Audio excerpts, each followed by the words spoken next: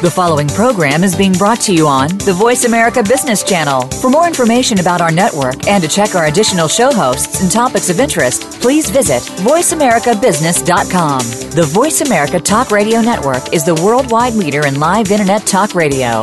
Visit voiceamerica.com. The views and ideas expressed on the following program are strictly those of the host or guests and do not necessarily reflect the views and ideas held by the Voice America Talk Radio Network, its staff, and management.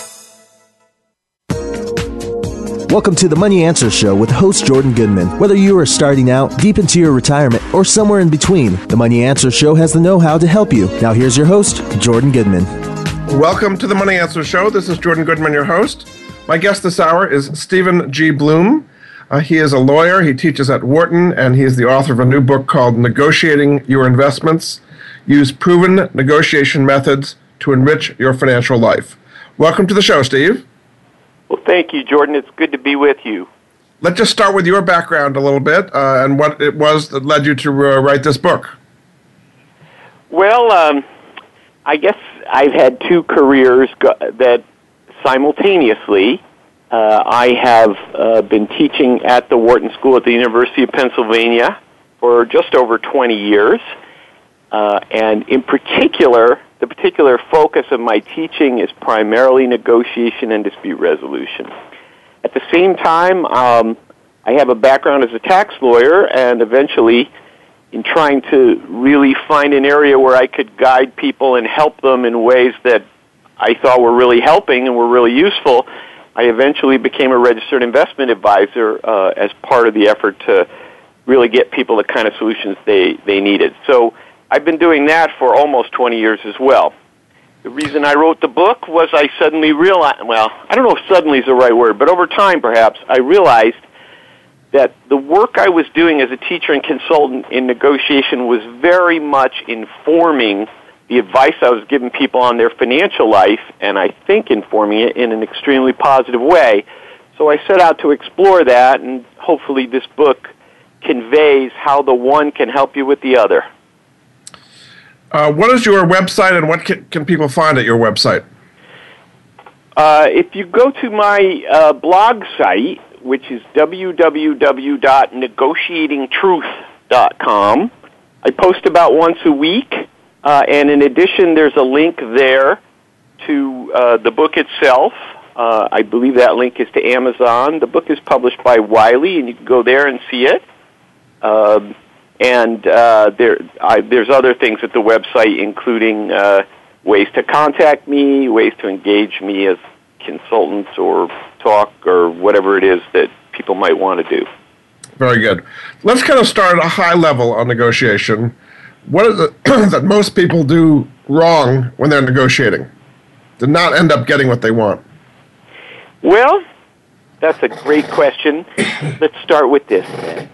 If you limit me to one thing that people are not necessarily doing as well as they could, I would say preparation.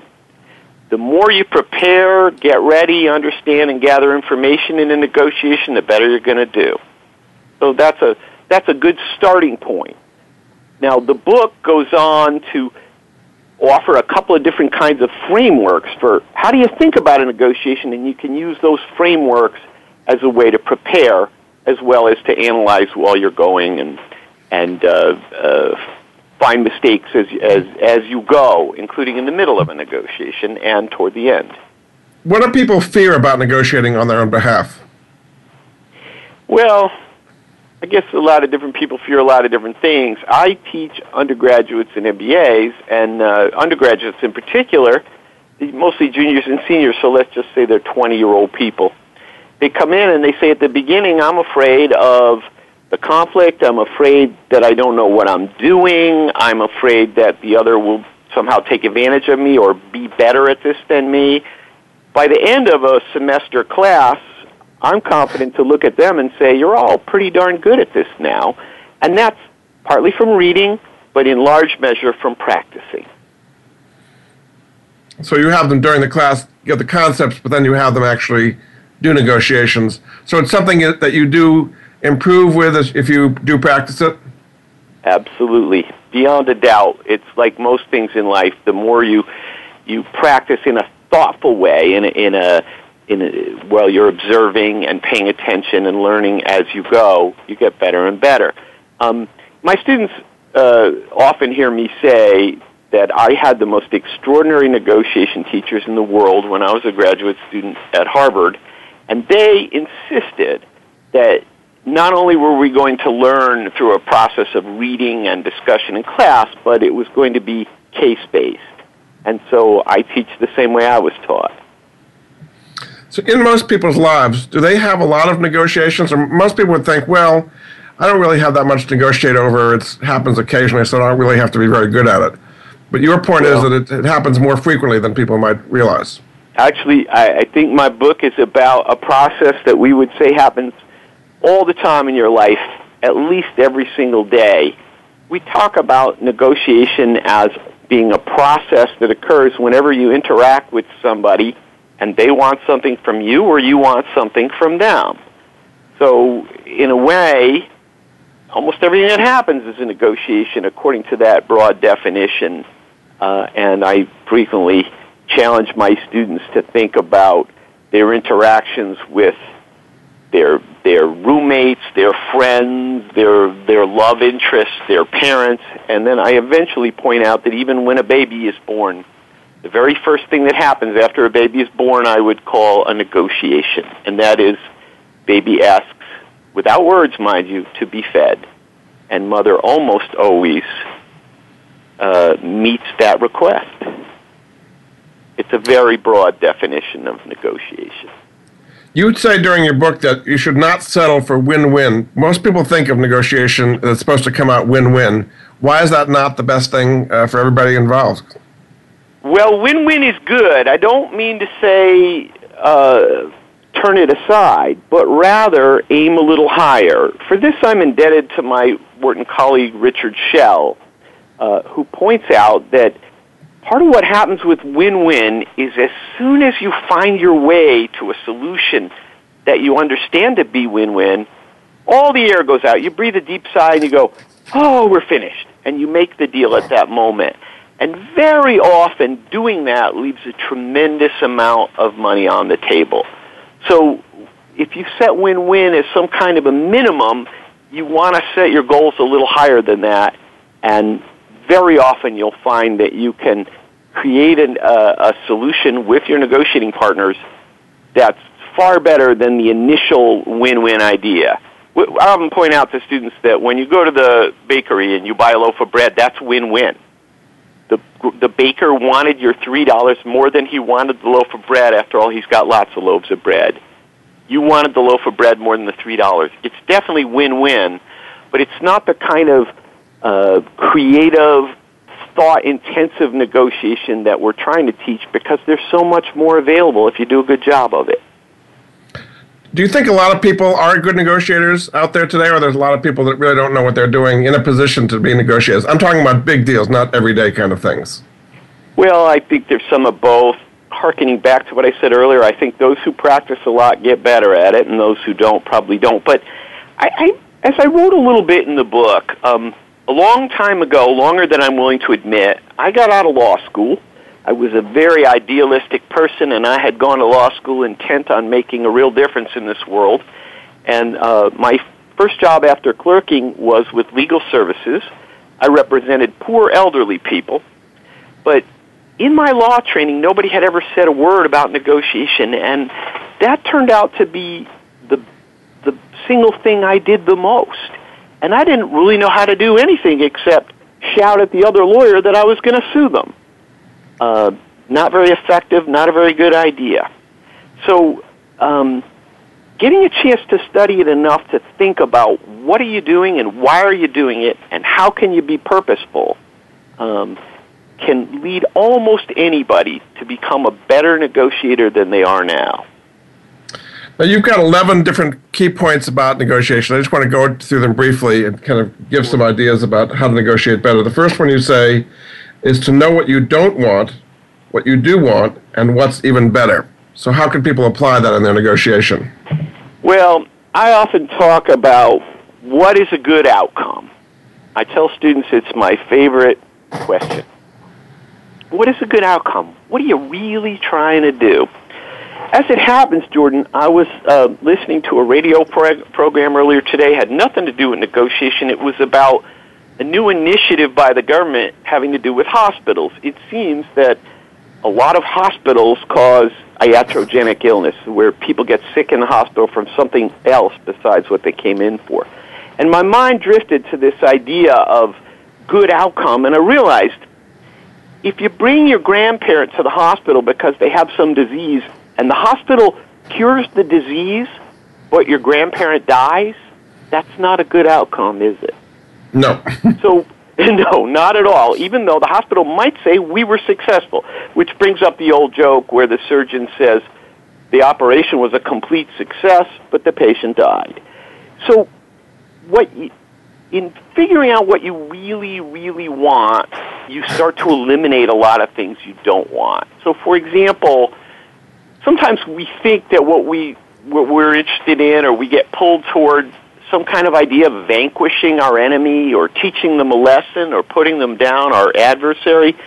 And one of the things that most negotiation teachers kind of urge is actually what you really want is for your negotiating partner to walk away thinking they got everything they ever wanted, as long as you got exactly what you wanted.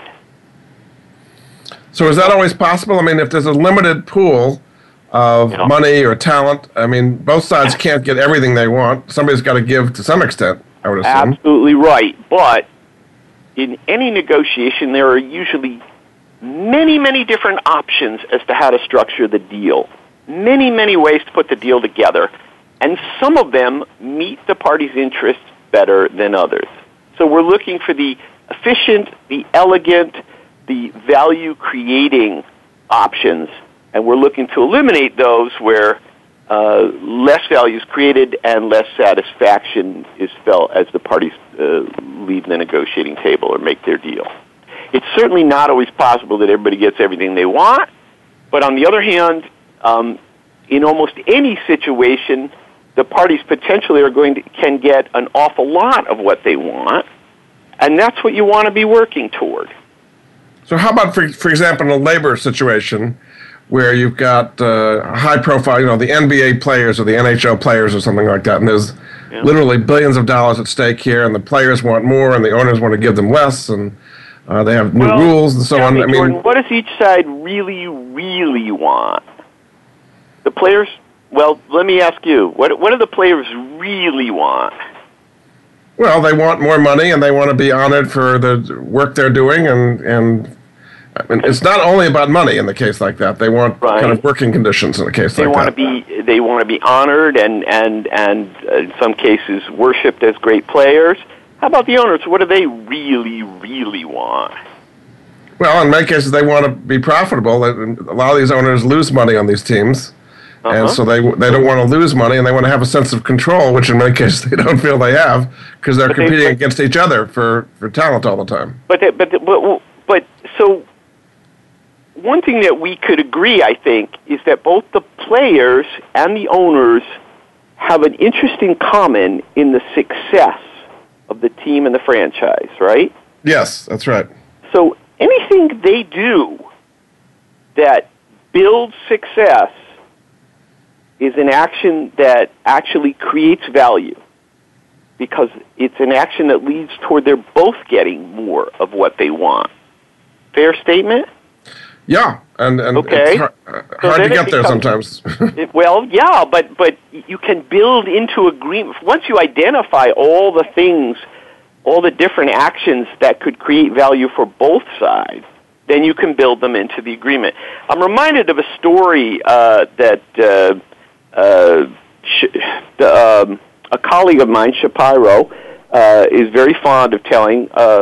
Some years back, there was a great baseball player in Minneapolis named Kirby Puckett, and not only was he a good baseball player, but he was also a great hometown favorite. The Minneapolis fans just felt Kirby was their own, and Kirby wanted to be one of the highest paid players in baseball. He thought he deserved that, and it was important to him. But the team was limited in its financial resources. somehow there came to be a deal where part of what Kirby was paid with were tickets. Because Kirby, among the many things he did in Minneapolis, was he took young disadvantaged kids to the ball game. So the tickets had great value to him. And when they added up the value of those tickets, they could say, oh, Kirby's one of the highest paid players in baseball. And it was a win-win, I guess, like that, yes. A great value creation win-win deal, exactly. So it's not to say everybody got everything they wanted, but everybody got more of what they wanted than it looked like at the outset. Very good. Okay, we're going to take a break. This is Jordan Goodman of the Money Answer Show. My guest this hour is Stephen Blum. His new book is called Negotiating Your Investments. His website is negotiatingtruth.com. We'll be back after this. We're always talking business. Talk to an expert. Call now toll free 866-472-5790. That's 866-472-5790. Voice America Business Network.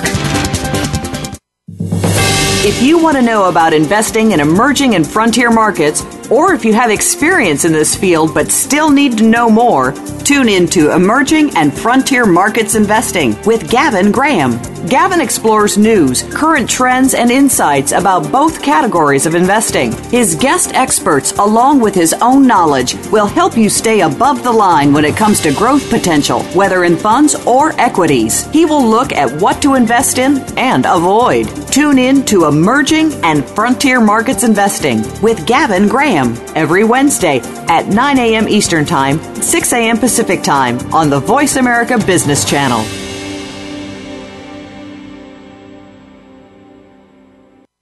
Houston Real Estate Radio with Shannon Register. Tuesdays at 10 Eastern, 1 Pacific on Voice America's Variety Channel. As we have transitioned into a healthier housing market, supply has not been able to keep up with demand. Appraisals have struggled to keep up with rising prices, and lenders have overcorrected their loose lending practices. We track all this and more so you don't have to. HoustonRealEstateRadio.com. Listen for exclusive clips from Oprah's upcoming Super Soul Sunday series on Authentic Living with Andrea Matthews every Wednesday at 1 p.m. Pacific Time, 4 p.m. Eastern on the Voice America 7th Wave channel. Then be sure to watch Oprah's Super Soul Sunday on OWN Network TV at 11 a.m., 10 Central every Sunday. We're always talking business. Talk to an expert. Call now, toll free, 866-472-5790. That's 866-472-5790. Voice America Business Network. You've been listening to the Money Answer Show with Jordan Goodman. If you have a question for Jordan or his guest, please call us now at 866-472-5790. That's 866-472-5790. Now back to Jordan. Welcome back to the Money Answer Show. This is Jordan Goodman, your host. My guest this hour is Stephen G. Blum. He is a lawyer. He is a teacher at the Wharton School. He's an expert on negotiation, and his book is called Negotiating Your Investments, and his website is negotiatingtruth.com. Welcome back to the show, Steve. Thanks, Jordan. So this particularly relates to the financial services industry, but one of the key points you say is as a customer, you have to be aware when you're negotiating that you're on an uneven playing field. So what do you mean by that? Well, sometimes when you negotiate, you feel like it's even. You know as much as the other person knows. Nobody has an advantage. However, it seems to me a fair statement that when you're negotiating with the financial services industry or representatives of it, it's not an even playing field at all. To put it in plain English, they know an awful lot more than you do. They know more about the industry, they know more about the investments, they know the products and the very subjects of the negotiation. And indeed, very often they even know more about you because you've probably supplied them with a great deal of information about yourself. So negotiating when the field isn't even calls for a certain caution and certain kinds of preparation and taking actions that you might not do otherwise. Like what would be some actions if you're in an uneven situation? You can't really even the field. You're not going to be an expert as much as they are. So what can you do to still get a good deal if it's uneven playing field? There are a number of things you can do, but let me start with the big one. When we talk about negotiating, we talk about 7 elements of negotiating, and they're all in this book. But let's talk about the one that is called alternatives. This is what alternatives are things you can do instead of this deal. So if this deal completely breaks down and you have to walk away and do something else, what are you going to do? All of those things are your alternatives, but my teachers talked about, and I talk in this book about the best of your alternatives, which they call your BATNA. What is the single best thing you can do if you walk away? It turns out that having a strong best alternative is where power comes from in a negotiation. So, when you're negotiating with the financial services industry, and the question comes up, what's your alternative? It turns out that an investor, your listeners, average folks, they have more power than they think, because that which they're seeking, which is to say investments, investment advice, certain investment opportunities, these are ubiquitous in American society. If you don't like the advisor you're talking to, look across the street. There's probably another office, right? So actually, you're the one with the capital. You're the one who can walk away, and the other side, the industry and its representatives, they're the ones who need your money. It turns out that means you're the one with negotiating power as long as you claim it. You have to understand that, and you have to feel it. Just to be clear, you were talking about BATNA. That stands for Best Alternative to a Negotiated Agreement. That's what you were referring to there. That's right. And anybody who's taken a negotiating course probably familiar with the term. It was originally appeared in Getting to Yes by Fisher, Urey, and Patton, which is the kind of perennial bestseller book on negotiating. That book came out of Harvard, and those guys were my teachers when I was in graduate school. Now, another thing you say is to watch out for conflicts of interest, particularly in the financial services industry. If you understand what's on their side, how can you negotiate around that so you're not swallowed up by the conflicts of interest? Well, I think the first thing to do is really get your head around conflicts of interest. And let me put it this way. If you're looking for best advice from somebody and put yourself in their shoes, if as they see it, just for example, you have 3 possible investment choices, and on one, they make no money. And on a middle one, they make a little bit of money. And on a third one, they make a great deal of money. Guess which one they're going to be interested in having you invest in? In many ways, it is hard to escape that if advice is conflicted, it's not going to be good advice. So it seems to me that you want to explore conflicts of interest, and you simply want to choose not to work with any person or firm who has severe conflicts of interest. Well, say somebody's charging a commission for selling a product. Yeah. Doesn't mean that the product is bad. I mean, they earn a commission on it. I mean, should you necessarily rule somebody out just because they earn a commission on selling something? Well, what I'm worried about is not that the product is bad, but that the advice is bad. So let me offer you this suggestion. Imagine we lived in a different world in which all doctors worked for one or another major drug companies. And you went to the doctor, and she examined you, and she said, you have such and such disease. Now, the best cure for that disease is a drug called X. But X is sold by Merck, and I'm not a Merck doctor. So I'm going to treat you with Y. Now, it's almost as good, but it's a drug offered by a company that I work with. We would find that completely and totally unacceptable, wouldn't we? Yeah. Although doctors, do prescribe a lot of drugs that in many cases are probably not needed, and they respond to incentives a lot. But what we expect of them, and at least what we ask of them, is they prescribe the absolutely best drug for the condition. Yeah. And that their judgment about that is not clouded in any way by the idea that they would make more money from one drug than another. In fact, our system is that they don't make any money no matter what drugs they prescribe. Yeah. And so the fear is that conflicted advice is simply too tainted. And that's a big one. Now, so as I was saying, I think if you want to simply choose not to work with somebody whose conflicts are very severe, such as, oh, I make my living by directing you to certain choices and not others. Well, for example, there are financial people who are so-called captive agents, and they just work for one insurance company or one brokerage firm that has its own approved products or something like that. You're saying you should never deal with any of those people? That would, well, I don't want to say anything quite that sharp, but I would say consider with extreme care and extreme intensity, and read my book first, and then decide whether it makes sense to deal with them.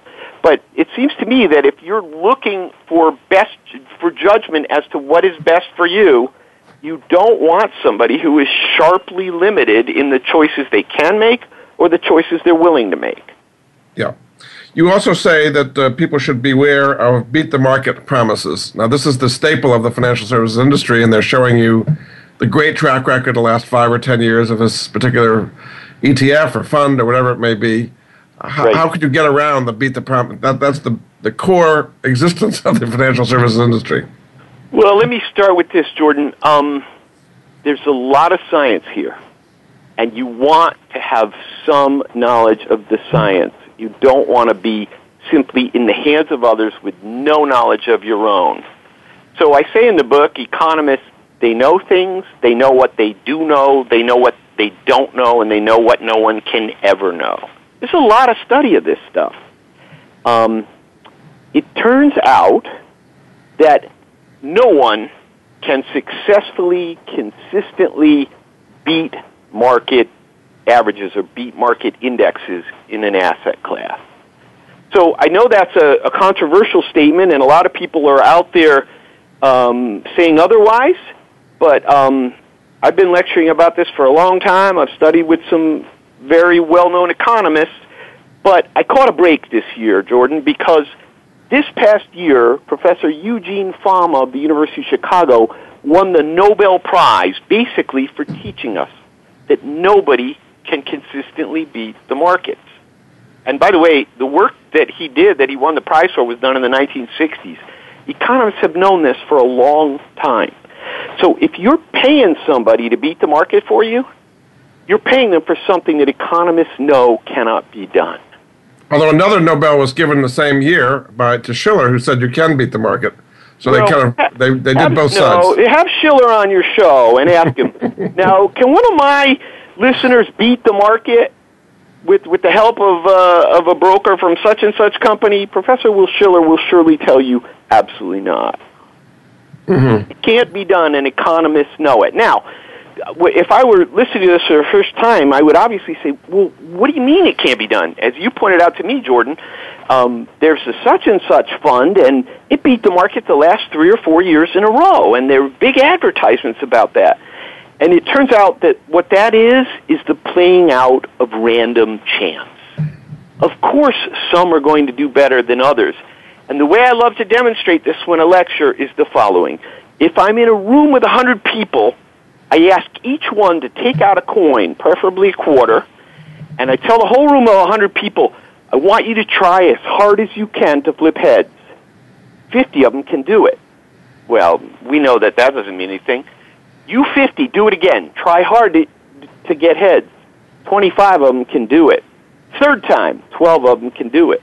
Fourth time, 6 of them do it. Fifth time, 3 of them do it. And on the 6th flip, we have one person who has flipped heads 6 times in a row. So let's discuss how much head-flipping talent he has. What do you think? You're saying there's a lot of luck involved or something like that. Yes. He has no talent. If he now says to you, I will give me your money and I will either show you or bet for you on heads, we all know as a scientific matter, if the coin is fair, his odds of flipping heads on the next flip are exactly 50-50. Yes. Okay, we have to take a break. This is Jordan Goodman of the Money Answer Show. My guest this hour is Stephen Blum. His new book is called Negotiating Your Investments. Use proven negotiation methods to enrich your financial life. His website is negotiatingtruth.com. We'll be back after this.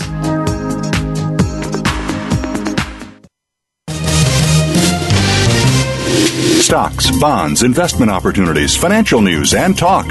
We can help. Call us now toll-free, 866-472-5790. 866-472-5790. Voice America Business Network. In sales, are you a lion or a vulture? Lions don't wait. They just go for it. Vultures hang around until the lions are finished and just pick up the scraps. How can you set yourself apart as a lion? Join the other aspiring sales lions and listen to Forget Patience, Let's Sell Something with host Ty Maynard. You'll learn the tips and strategies of top sales professionals. You'll gain more clients at a faster rate and at higher margins. If you're a sales professional, business owner, or executive, listen in every Thursday at 8 p.m. Eastern, 5 Pacific on the Voice America Business Channel. Have you had a chance to check out Voice America's online magazine and blog, Press Pass? If you love our hosts and shows, check out articles that give an even deeper perspective. Plus topics about health and fitness, movie reviews, philosophy, business tips and tactics, spirituality, positive thought, current events, and even more about your favorite host. It's just a click away at vapresspass.com. That's vapresspass.com. VA Press Pass by Voice America. All access, all the time. From the boardroom to you, Voice America Business Network. You've been listening to the Money Answer Show with Jordan Goodman. If you have a question for Jordan or his guest, please call us now at 866-472-5790. That's 866-472-5790. Now back to Jordan. Welcome back to the Money Answer Show. This is Jordan Goodman, your host. My guest this hour is Stephen G. Blum. He is a lawyer. He's an expert in negotiation. He's a teacher at Wharton School of Economics. His new book is called Negotiating Your Investments. Use proven negotiation methods to enrich your financial life. And his website is negotiatingtruth.com. Welcome back to the show, Stephen. Thanks, Jordan. So we were going through some of the points people need to keep in mind as they're negotiating. One is not to get distracted by side issues. What do you mean by that? Well, it goes back to what you and I were talking about earlier about the idea of identifying a good outcome and pursuing your real interests, your real underlying goals as to what you're trying to do in a negotiation, and not to allow yourself to chase after things that don't actually lead toward those goals. So an example that is good to work with for me, because I'm trying to write about and talk about investing, is all the different extras that you would see in an advertisement for a financial company, and I'm going to use one of them. Many financial companies will say, well, we have the best research, and we have great access to good research for you. What's your goal? Well, your goal is to invest well and appropriately and to make money through those investments and not to take more risk than is appropriate for you and your family. Can the research help you with that? Actually, it turns out that economists know that it probably cannot. A basic premise of efficient market theory, or the efficient market hypothesis, is that most investments, or I'm going to say all publicly traded investments, are correctly priced based on what is known about them now. And what they will do in the future is based on surprises or unexpected events that will occur in the future. The very definition of unexpected and unpredictable events is can't know them in advance. So the research isn't actually going to do you any good. So if you go chasing around after, I want good research, if it's not going to actually help you get to your goal, you shouldn't be distracted by it. So basically what you're saying is, don't get any financial advice, just buy index funds and go to sleep for the rest of your life. You don't need financial advice. That's not basically what I'm saying, but let's pursue that a little bit. Index funds are almost surely a very, very wise idea. Now, but you said don't get any advice. A good advisor has a tremendous amount to offer you. Let me suggest some of those things. I mentioned asset allocation. If you put 100% of your assets into a stock index fund, and then the next time we have a big crash or sharp fall in our stock markets, as we do on almost a regular basis, but it can't be predicted, most recently in 2008, if you then can't stand the pain and dump those investments at somewhere near the bottom, which is what most retail investors do, an advisor would have been incredibly helpful to you, first of all, to have the appropriate amount of risk in your portfolio so that you could have withstood the pain of bad times, and second of all, to try and hold your hand and stop you from doing the most foolish thing you could have done. But other things a talented advisor can do for you. There are tax consequences to every investment move you make. And a good advisor will put money in your pocket that way. Thinking about your estate planning goals, thinking about your charitable giving, because charitable giving can be handled in different ways and they'll have different tax consequences. I don't know if it's fair to say this, but most people who get really good advice give to charity at about 75 cents on the dollar. Thinking through issues of debt and what debt it makes sense to take on and what debt is folly. So there are a bunch of really important financial issues where skilled help is useful. But you're saying in the investing area particularly that trying to pick actively managed funds, try to beat the market is a fool's errand and you shouldn't even try. Just basically, you should work with your advisor, but basically his job is to pick you a good portfolio of asset allocated index funds. Is that what you're saying? Correct. And I'll go further than what you just said. Economists know that errand of trying to actively manage mutual funds is something that, for the most part, cannot be done successfully, and therefore to pay somebody to do something that scientists know can't be done is an act of high folly. So do you realize how many billions of dollars are being put into that? And it's not only mutual funds, it's hedge funds, pension funds, literally hundreds of, maybe trillions of dollars is going against what you're saying here.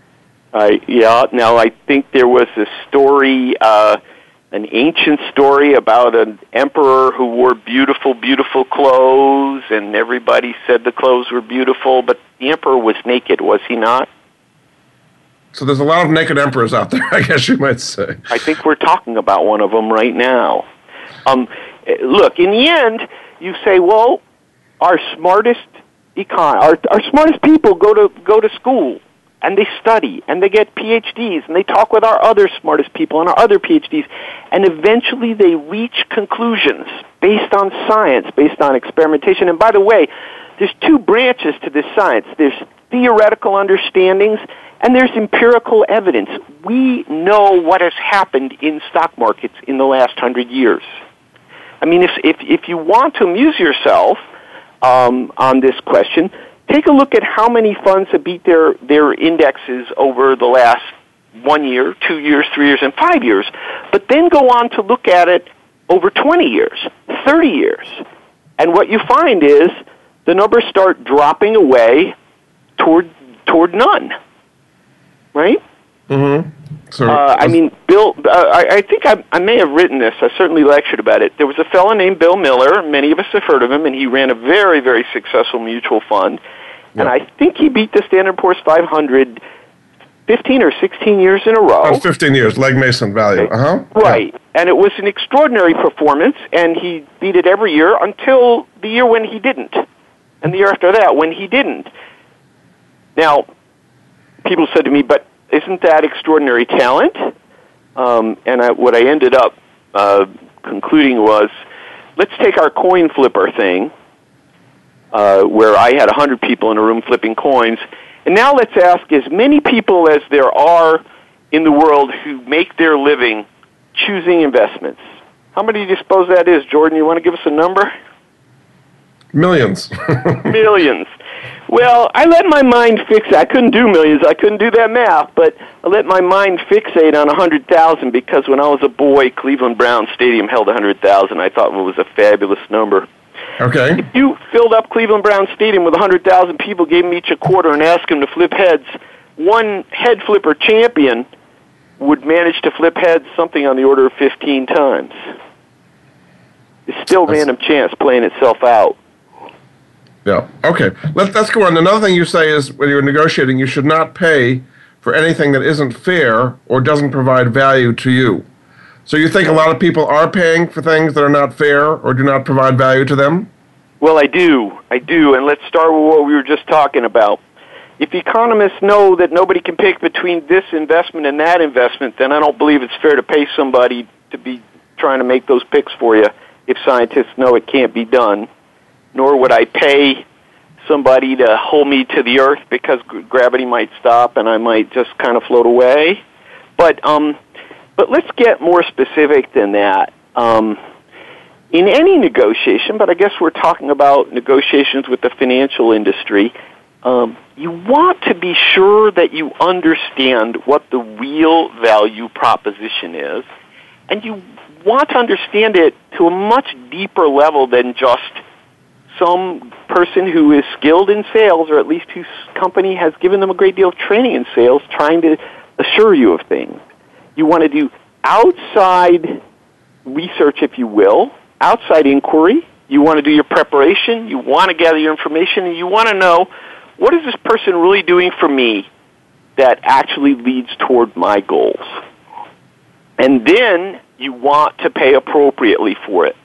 So, in many transactions in our lives, we know what we're paying, but then there's a whole subset of them where we really do not know what we're paying. And a tremendous amount of the financial services industry at this point is a kind of a hide the ball game on how much are we actually paying for these services. I think that is something that you desperately want to avoid, and you should take strong measures to avoid buying a service when the price of it is not clear, straightforward, and transparent. You must not be very popular with the financial services industry because you're basically trashing the entire industry, saying they're providing very little of service. Well, I'm not trying to trash. What I'm trying to do is say, all right, well, let me put this question out there. What would be wrong with a straightforward fee for service? How much am I paying you for what you do for me, directly and indirectly? There are people that do that. There are fee-only financial planners, for example, and I mean the SEC has a huge amount of regulations as to what fees need to be disclosed in prospectuses and so on. So there's a lot of disclosure right now. You're saying you need even more disclosure. No, I'm saying to the negotiator, to your listener, my reader, I'm saying just because something is disclosed in an 80-page document that your lawyer could not understand, never mind you, you're a negotiator and you have another choice. You can say, no thank you. Until you sit down with me and tell me exactly what you charge and the ways it is calculated and the ways it comes out, until that moment, we don't have a deal because we don't have a meeting of the mind. And you're saying that usually doesn't happen. People go ahead and buy things without knowing what they're getting into, really, financially. And I think that's a huge mistake. At the profit of the financial industry, illegitimately, you're saying? I'm sorry, I didn't understand that last. Meaning that the financial services industry is profiting from people's lack of negotiating skills and intelligence about these kinds of things. I think that's a fair statement. Okay. Yeah. And, all right. You know, they can do, the industry can do what it wants, except for you, my reader, or you, your listener, or, you know, my student, or my cousin. I want to take care of them. In many cases, they feel intimidated by the process and don't feel like can fight back. Okay, right. We're going to take a break. Okay. We're going to take a break. This is Jordan Goodman of the Money Answer Show. My guest this hour is Stephen G. Blum. He's a lawyer. He's a professor at Wharton School at the University of Pennsylvania, and is the author of a new book called Negotiating Your Investments. Use proven negotiation methods to enrich your financial life. His website, negotiatingtruth.com. We'll be back after this.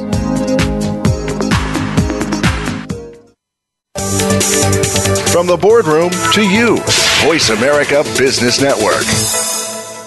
Have you become a member yet? Sign up now to become a member of Voice America. It's always free and easy. Plus, you get to take advantage of some great member benefits. Get unlimited access to millions of hours of on-demand content across all of our channels. Keep track of your favorite episodes, shows, and hosts in your own customizable library. Find out what shows you might be interested in based on your favorites. Plus, you get insider access with our newsletter.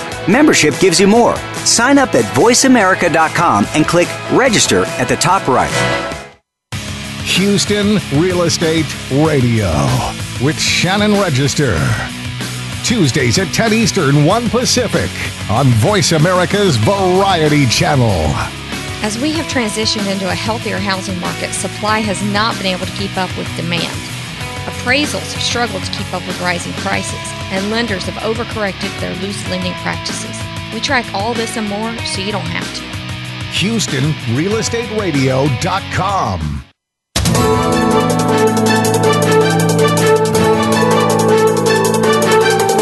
Whether the market's up or down, or if you're looking to improve your portfolio, our experts are ready to talk to you. Call now. Toll free, 866-472-5790. That's 866-472-5790. Voice America Business Network.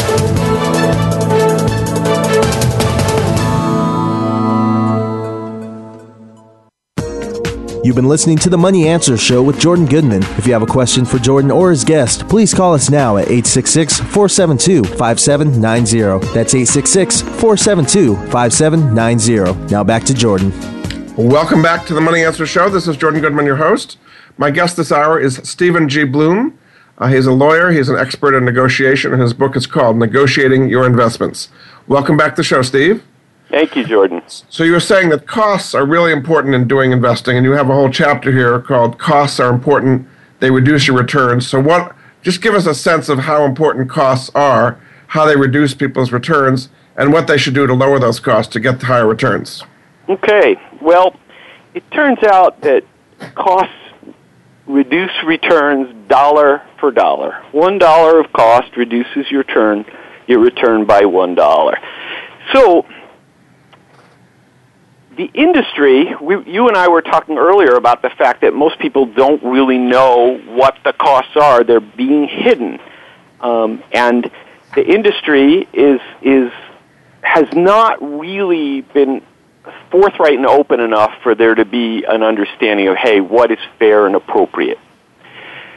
So it turns, if you are actually paying a cost of 2%, which is not unusual, if the underlying investments make a return of 10%, but you're paying 2%, 2% is being taken out, what you will see as a net return is 8%, right? Very simple math. On the other hand, if the underlying investments, those same investments, make 10%, and you're paying 1/10 of 1%, then your net return will be 9.9%. So the question that I want to focus people on is, so how big a deal is that? How much is at stake? And what I want to point out is if you start with $100,000 and you pay 2% more than you should, in 1 year, that would be $2,000. However, over 30 years, which seems like a good framework to talk about for a retirement account, you have to take into account the compounding. So it is not just 30 times 2,000, which would be 60,000. Rather, with compounding, if the investments are compounding at 7%, if they're making 7% and 2% is coming out in those costs, over 30 years, that 2% would have cost you, on $100,000 now, would have cost you $431,000. That's how much less you would have at the end of 30 years. That's a big deal. Everything that you and I have been talking about, Jordan, it's not small stakes, and we need to be careful not to misunderstand that 2% doesn't sound like a big number. It's a huge number. So that's asset management fees typically on a mutual fund. What are some of the other fees that people might be paying they're not aware of? Well, there's management fees, there's sales charges, there's a manipulation of sales charges that takes them out at the back end, so there are exit fees and exit charges.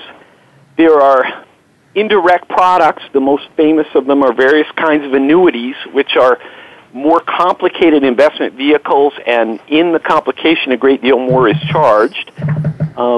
There are soft money arrangements. There are payments for shelf space. There are just all kinds of expenses. Another one that's worth mentioning is the SEC figures that we all know for a mutual fund's internal operating fee does not include brokerage trading fees. And so some funds that trade a great deal can run up fees that can even exceed the management fees. So I guess you wouldn't be a big fan of hedge funds these days, which are the hot investment. Everybody wants to get into alternatives because their returns are so much higher. It's a fair point. I think hedge funds are a tremendous mistake. But going all the way back to the original idea, if you're going to dump a lot of money into a hedge fund, it's a lot of money. Shouldn't you do your homework and think like a negotiator and learn all about it and investigate it? And if you investigate hedge funds, what you will find is that most experts who study them will tell you they are not at all a good idea. They are usually the equivalent of giving somebody your money and saying, why don't you go to Vegas for me and gamble with my money? And what the manager of the hedge fund... Why is it that, if this is true, that all these super sophisticated, both individuals and institutions, are pouring hundreds of billions of dollars into hedge funds that have a 2 and 20 fee structure year after year and giving them more and more? They've got over $2 trillion now in hedge funds. Are all these people just incredible idiots? Well, why would anybody pay a 2 and 20? Why would you do that? Because they think they're going to earn a much higher rate of return that's going to make it worthwhile. And are they? How'd they do in 2009? Or, 2008? One of the problems with hedge funds is it's easy enough to get huge numbers by leveraging up your bet, by borrowing and then using the borrowed money to increase returns. But the danger of that is the downside becomes bigger and bigger and bigger. What happens to a hedge fund when it goes bust? Never happens. I'm kidding. Yeah, and it's never heard from again, and it even drops out of the statistics. You see, there are a lot of particularly pension funds that if they just keep their money in very safe things, they're earning very low yields, they're not going to be able to have enough return to pay their liabilities when the pensioners retire. So they feel they have to take extra risks in order to be able to pay their liabilities. And that's why they're pouring so much into hedge funds. Well, if I were them, I would just hire Professor Fama or retired Professor Malkiel, one of the giants of the economics field, and say, what can we do to take that extra risk real inexpensively? But to pay these super wealthy hedge fund folks who, what are their interests? What's a hedge fund manager's interest? What is he trying to do? Make their clients wealthy. No? What? Make their clients wealthy. I don't believe that's correct. I believe the answer is make themselves wealthy.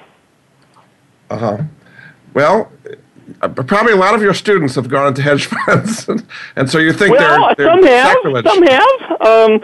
I have one in mind who went to Teach for America instead of a hedge fund. I'm very proud of that. But a hedge fund might not be a bad place to work. That's an entirely different matter than handing your money over to a hedge fund. Yeah. So you're saying don't do hedge funds, don't do any kind of aggressive, actively managed fund. No, why don't I say this, Jordan? Any of your listeners who are thinking about putting money in a hedge fund, do all your homework and then call me up, and we'll talk about everything you've learned, and at no charge I will run you through your paces. And if you still think after that you should do it, then go with my blessing. Well, obviously everybody who's investing in hedge funds, of which there's trillions of dollars, think they're doing the right thing, or they wouldn't do it. Yeah, but there's a very interesting fact about our public financial life is people don't seem to be doing careful accounting. Because the truth is the average hedge fund investor has done much more poorly, much less well than the average S&P 500 investor over the long term. Yes. Well, we're about at the end of the show. So why don't you kind of sum up how an investor can negotiate to get the best deal on their investments based on all the advice you give in your book. Okay, I would sum up by saying this. Prepare fully. Know what you're talking about. Then sit down with somebody or with people you're considering working with. Make clear that you're not making a deal that day and gather as much information as you can. Then focus really hard on what your objectives are, your goals, what you're trying to do. Then get a friend to be you and sit in the other chair and try to figure out what the person you were talking to, what are their goals, what are they trying to do and why, including the hedge fund guy you were talking about. What is he or she trying to do and why? Finally, in the fourth stage, when you're getting ready to make a deal, think of how is it possible that you can make it as likely as possible that the people you're making a deal with will keep all their promises to you. How can you make it more likely they'll keep their promises as opposed to less likely? That's the advice I would give. Study, both investments, if you're thinking of a negotiation for investments, and the negotiating process itself, so that you can be better at asking the questions, preparing, considering the other side, and knowing what you're really trying to do. Very good. Well, thanks so much. My guest this hour has been Stephen Blum. His new book is called Negotiating Your Investments. His website is negotiatingtruth.com. And thanks so much for being a guest on the Money Answer Show, Stephen. Thank you so much, Jordan. It's been a pleasure. Thanks again, and we'll be back with another edition of the Money Answer Show next week. Goodbye for now. Thank you for joining Jordan Goodman and the Money Answer Show. If you have a question for Jordan, please visit his website at www.moneyanswers.com. And be sure to tune in every Monday at 12 p.m. Pacific Standard Time right here on Voice America Business. See you next week.